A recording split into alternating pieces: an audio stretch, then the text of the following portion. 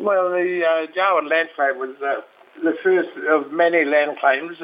Under the Land Rights Act, people were eligible to claim Commonwealth unalienated Crown land and parcels thereof.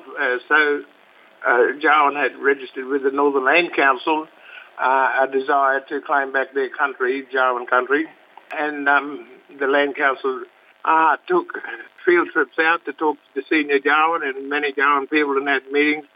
They registered the land claim 40-odd years ago, and then the festival celebrates over the last 10 days and a few more days to go, the 30 years handback of the actual title. So the land claim took approximately 10 years from the time of the land claim to the grant of the land back to the Jawoyn people.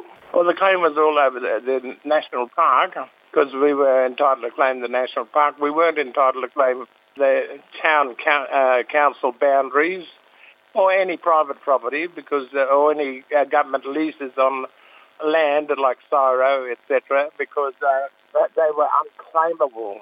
But the recognition in the early report and the recommendations of the Land Commissioner here acknowledged the anthropological findings that the township of Katherine belonged to the Jawoyn people, as reported to him by anthropologists from the NLC. Now, that's a matter we still need to sort out, and that's going through the due process with native title. However, Jawoyn got about 2/3 of their country back that they actually claimed, and it now spreads up to north of the Katherine Gorge and the Gorge system into central Arnhem and across to Barramundi Gorge in Kakadu Stage 2. So Jimbath has now been handed back to the Jawoyn through a land claim process. So Jawoyn has it's one of the biggest landholders in the territory in terms of the land that's been awarded back to Jawoyn through the land claim process. And tell us a bit about, I guess, the response from the wider community. I understand there was a bit of a split within the community in terms of, what that land claim would mean or, sort of the potential impacts that perhaps people were afraid might happen from that. Well, it was trying times because I was here and I witnessed and the brutality and the racism that took place in terms of the redneck views that people held at the time. There was rights for whites groups that marched in the streets.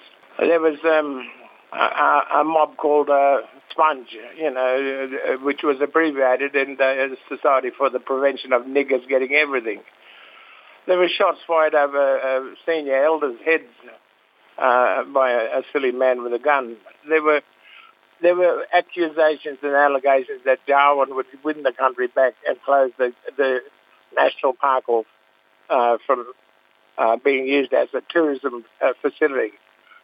All these lies were predicated in the community by non-supporters of Jawoyn actually giving evidence and proving to the Land Commissioner that it is their land and their rights to the land should be recognised by white man's law and a title should be awarded to them. Jawoyn elders gave conditions to the Land Commissioner that they would lease the park back for 99 years, which they've done. They had put in place at least a management system with a board of directors and the leaseback arrangement and the plan of management is all working successfully and being reviewed in 5-year intervals.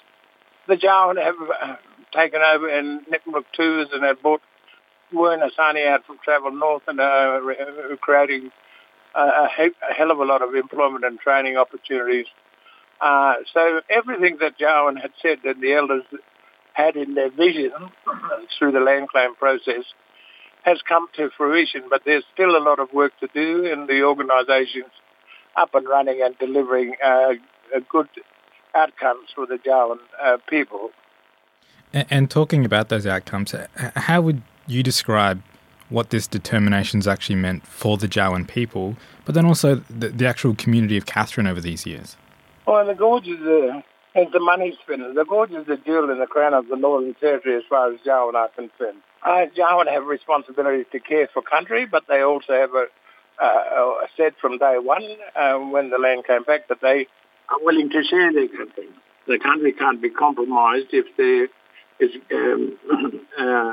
silly proposals to do things that are not encompassed by environmental concerns. But the employment and training, the caring for country, the tourism stuff is all going really well. And to me, it's the best negotiated leaseback of a national park in Australia, and it stands head and shoulders over others. The board is 12 people. 9 of those have to be Jawoyn. The board chairperson must be a Jawoyn. All these things, the elders made sure that they were not going to lose control of their country once their land came back. All the employment and training has been happening and will continue. The tourism stuff is and the country is being shared, and the tourism stuff is holding its own and doing quite well with Nitmiluk tours.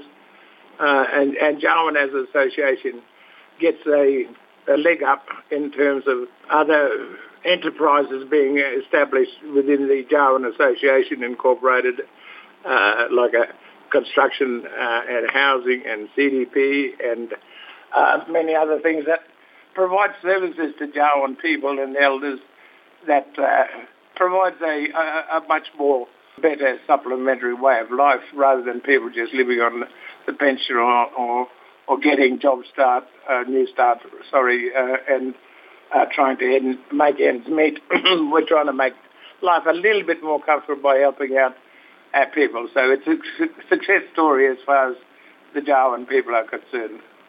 On that particular note, do you think then it is essentially that perfect example of what happens when, Aboriginal people are able to, have control over their destinies, have the opportunity to be able to, make change through this space and, it's an operating country. But like you said, also, creating employment, creating, job opportunities, creating, different avenues for learning and growing and things like that.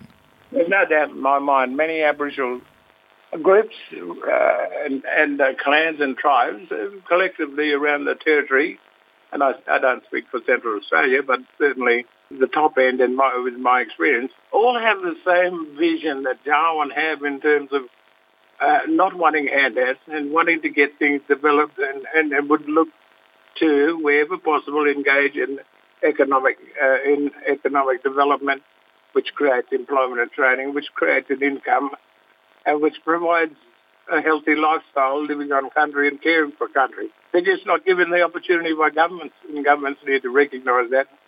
And I'm talking about all persuasions of government, whether it's in Canberra, local government, or in the territory.